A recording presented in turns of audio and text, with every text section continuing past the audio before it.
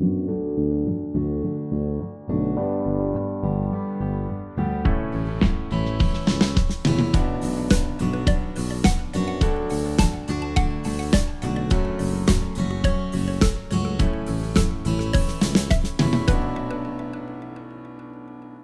and welcome to Right to Refuge, a podcast brought to you by Solidarity.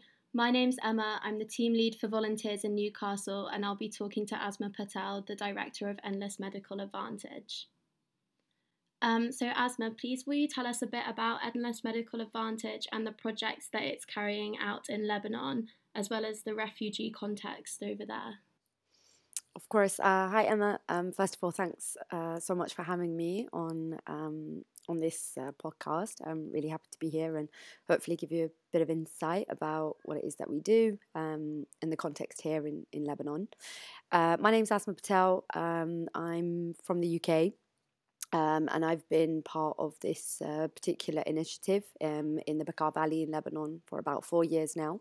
The organisation is called Endless Medical Advantage, and it started off with a core focus on primary healthcare, particularly for the refugee communities living in the Bekaa Valley in Lebanon. It started out by a Syrian refugee himself, a GP, a doctor who'd kind of worked in Syria during the war before fleeing, then came to Lebanon and perchance met a British GP on another healthcare project with another local organisation working with refugees and the host vulnerable Lebanese community. And the idea of a mobile clinic came up. Really trying to find a solution to provide primary healthcare services in a way that reduces several barriers to access.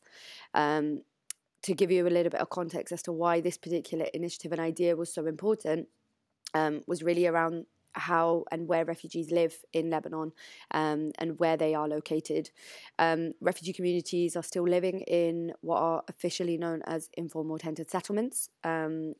In other words, more colloquially called refugee camps, and they are often isolated and located in remote areas of the Bekaa Valley. So often getting to a health clinic, a hospital, a laboratory, any kind of clinical service usually requires transport, and that has a cost, which is particularly expensive here in Lebanon. The consultation for medical treatment and care also has a cost attached. Healthcare in Lebanon is privatized, and there aren't many subsidies and support available, particularly for refugees. Then you've got to pay for the medication, and then if there's follow-up and all sorts. The idea to then bring healthcare directly to the communities was what led to the idea of a mobile service, and that's how Endless Medical Advantage, or EMA as it's known more kind of locally, was established. A van was bought, very small, very cozy van, which was converted into a small clinic. And Dr. Frass, our co-founder, started working in some of the local camps that he was aware of. Him being Syrian himself was a huge advantage, having already relationships and trust and buy-in from the community. Being doctor himself, having worked during the war, having a real lived experience and understanding and insight of what it's like to live in these environments and what the requirements are and what's needed. So very slowly, that's how the project started. Dr. Frass was on his own, on the ground. He was the driver, he was logistics, he was the pharmacist, he was the doctor, really kind of just going to provide very basic primary clinical services on a day-to-day basis in some of the local camps around. He started off with about 7 camps in the local area. And over the last 4 years, we've really developed the organisation and really branched out into other local areas. And we now cover about 50 camps across 3 geographical areas. And we've got a bigger team, not just Dr. Frass leading the team on the ground, but we've got other doctors, other support staff, field team, and some admin support that really helps us to kind of have an impact and develop the work that's really needed to support both refugee communities here, but also the vulnerable Lebanese communities who have been suffering over the last couple of years due to the economic crisis in Lebanon the downfall of the local Lebanese lira, which has really been hit by rising rates of inflation. The coronavirus pandemic has had a huge impact on the health sector in Lebanon, where 30% of the Lebanese healthcare workers have left the country. Outbreak of, more recently, cholera has also had an impact on the water services. Food security has been an all-time low, unemployment is at an all-time low, and the collapse of the government has had further impacts and implications on the economy of the country, which is now challenging for all citizens in Lebanon, not just the refugee communities, not just the Palestinians who've been here for a long time, but also the Lebanese who are now unfortunately really suffering due to the near collapse of the country. Just off of the back of that, I was just wondering how long you had been working with EMA and any recent or everyday challenges that you face as you kind of go about your everyday life.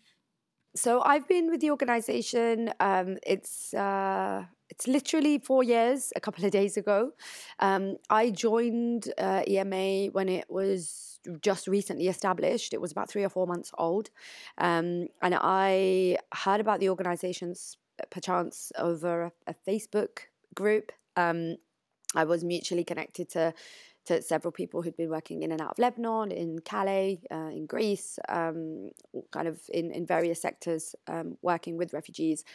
And at the time, I'd finished volunteering in the Middle East elsewhere, and I was looking for an opportunity to kind of support an organisation, an initiative that could really utilise some of my skills and experiences.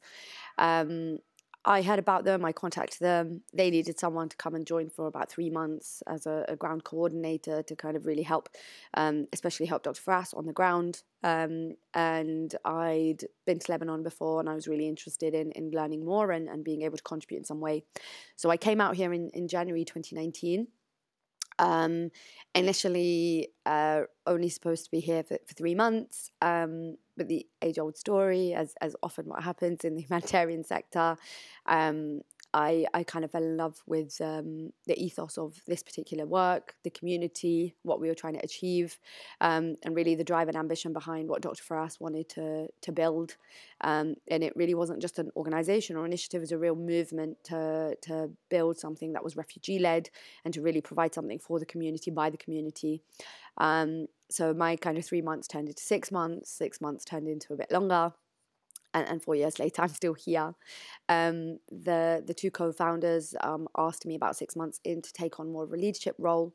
And so I joined and took on the role as development director alongside Dr. Faras, who's the medical director, to really help push the organisation forward, help with a lot of the networking, the fundraising, communications, and building up a profile for the organisation in the international community to really get us support and help us kind of move forward in our plans.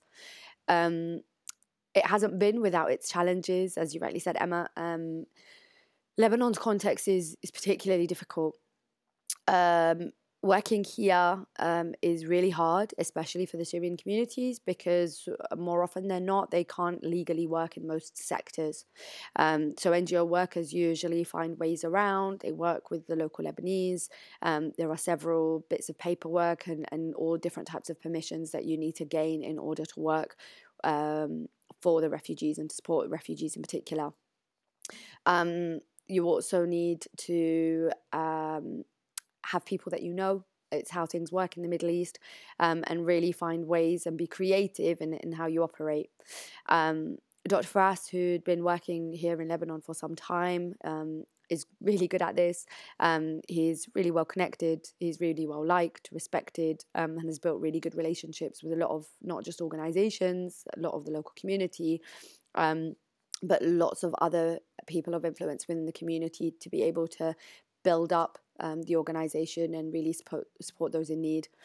I think one thing that has also helped us is that we haven't been a exclusively organisation supporting refugees. We've been established to support anyone in need and those who are living in vulnerable situations, and that has included the Palestinian communities living around us, as well as more recently the vulnerable Lebanese who've been suffering in spite of the economic situation here in Lebanon. The other challenges that we faced, I think in particular to the context here in the Bekaa Valley in Lebanon, is that we are surrounded by mountains. Every winter brings rainstorms, snowstorms, really cold weather. Um, and this leads to really difficult living conditions for the refugees living in camps, as often most of them don't have proper heating supplies. So you can imagine a lot of the health conditions and medical conditions are worsened over this particular period. Um, During the economic crisis, there's been a medication crisis, and therefore inflation has led to really high costs for medications that we usually provide in our clinic, reducing our capacity to be able to provide medications for all our patients. Again, being creative in how we support and how we treat and then how we refer has been something that we've been flexible with over the last couple of years. The coronavirus pandemic has also brought its various challenges, along with the more recent cholera outbreak, really trying to respond to all the upcoming emergencies. One of our biggest challenges, I think, of the last year has been the sheer volume of patients and individuals who've contacted us. Having been around for 4 years, we're very visible. A lot of the communities know us. The communities we work with, they refer us to their friends, their families, other local camps. And as a result, we've received a phenomenal number of calls and referrals from communities who want us to take our mobile clinics to their camps or their areas. Unfortunately, our capacity just has not allowed it because we don't have enough doctors. We don't have enough mobile clinics, units, not enough medications. That's all down to budget, funds and finances. And unfortunately, in the last year, I think due to the situation in Lebanon, funds have been cut, global funds to support humanitarian work in Lebanon, in the Middle East. So it's been, I guess, my job to really find different avenues and different income streams so that we can continue operating, we can continue developing and really be able to provide our services to all of those in need around us. Thank you so much for that. That was really insightful. I was just wondering whether there was any particular stories that have particularly impacted you or really conveys the importance of the work that EMA does. Yeah, there are many. I guess which ones to choose from. I think it's the small impacts that have really made had an impact on me personally. One of my jobs is to evaluate our data annually, put together kind of our annual impact reports, and the numbers speak for themselves. They're impressive even for myself. But what's really had an impact on me, and one of the reasons why I think I've stayed as long as I have and invested, I guess, myself in this organization, and really fallen in love with how it works and what it does, is the small things that we've been able to achieve, not just independently but as a team.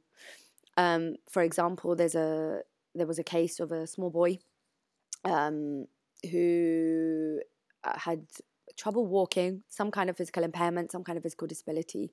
One of the reasons we developed our physiotherapy clinic middle of last year was directly resulting from the sheer number of patients with disabilities we'd see in our primary health clinic.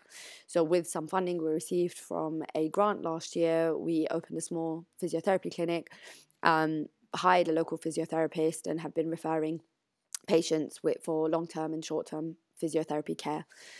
There was one particular boy living in one of the camps, quite difficult, poor living conditions, had a physical disability that was never really seen to when he was young, and therefore the disability had progressed, and the boy was unable to really walk, move very much, and was very much assisted from his family members, particularly his mother and sister.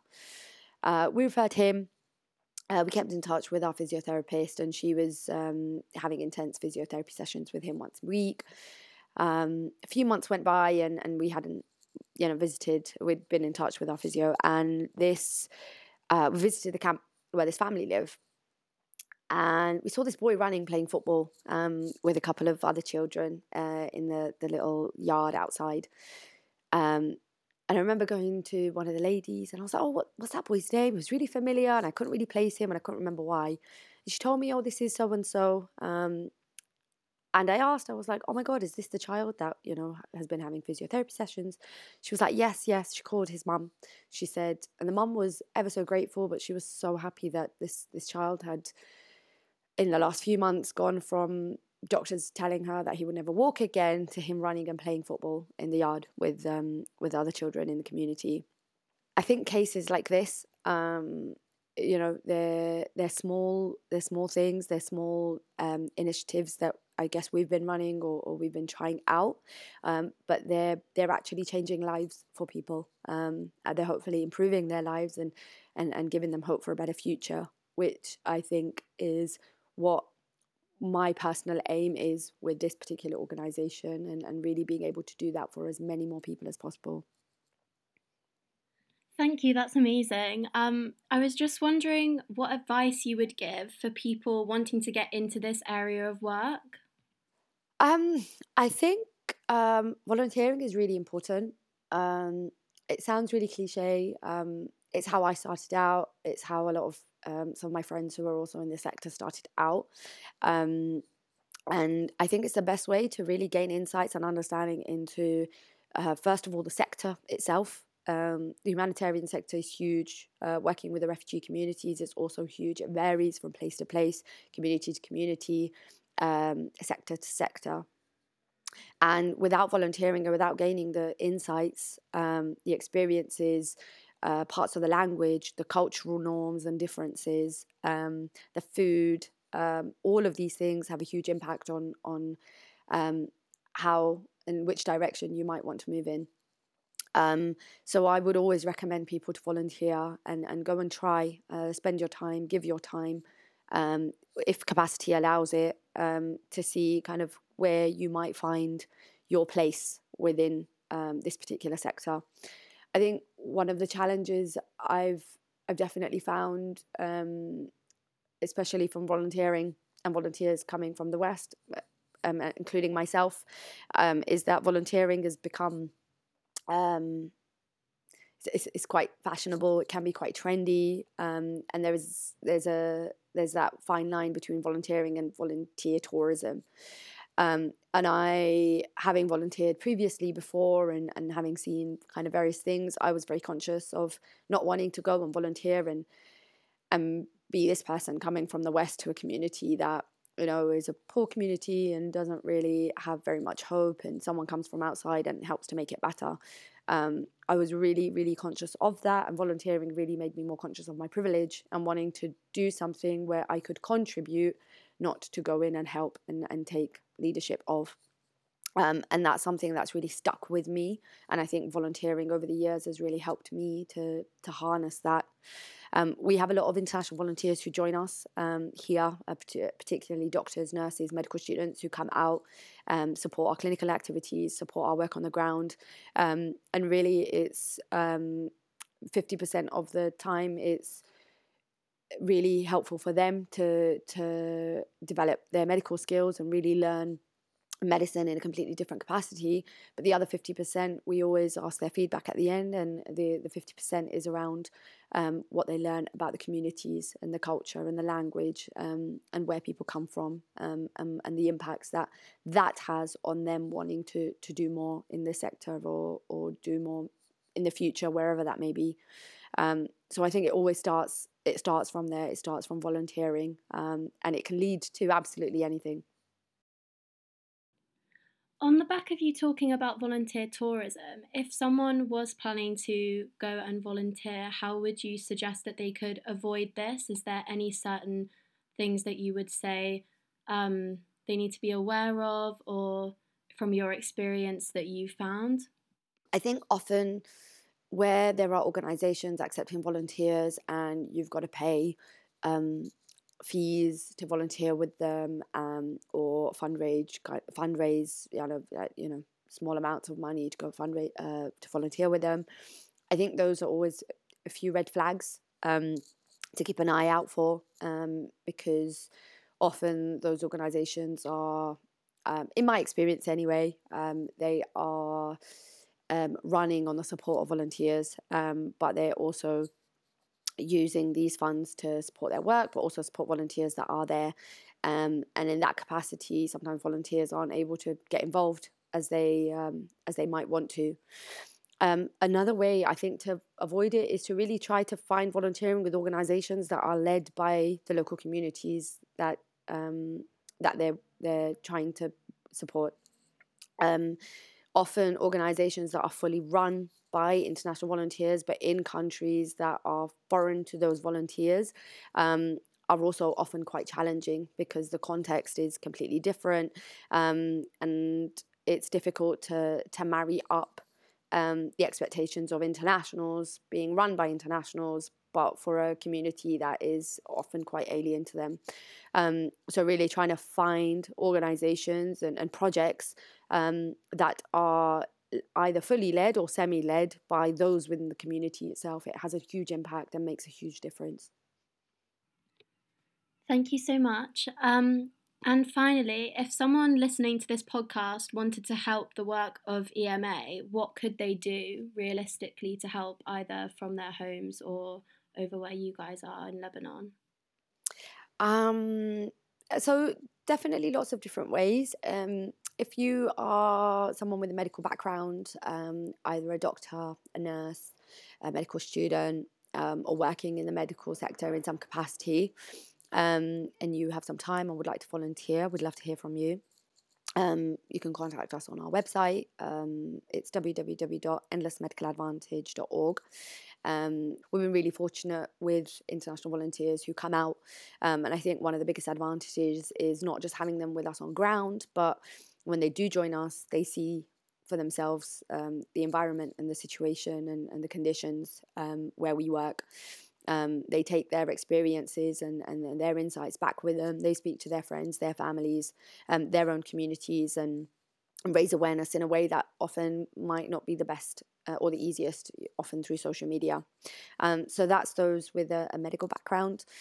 For those who kind of want to support in other capacities and might not have the actual time, we are also often supported by lots of individual donors and supporters from around the world. A lot of people often donate to our regular fundraising campaigns that we run usually through GoFundMe.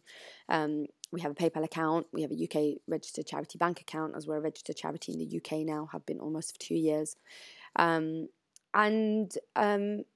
tell people about what we do. I think raising awareness about not just us as an organisation in Lebanon, but the context and situation in Lebanon is really important. The Syria war started over 11 years ago now.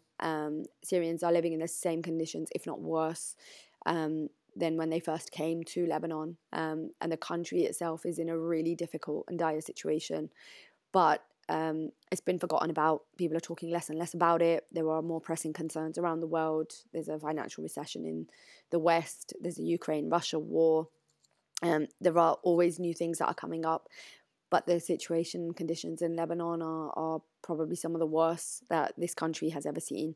So I think for people to raise awareness about it, to recommend us as an organisation, to visit us if you're ever in Lebanon. We often have lots of visitors, whether it's journalists, photographers, people who are just interested in knowing about what we do, to learn more. And education always kind of passes through. It's really helpful for people to learn and know, and who knows what that leads to. Well, thank you so much for speaking with us today. This has been such an interesting conversation. Thank you so much for having me.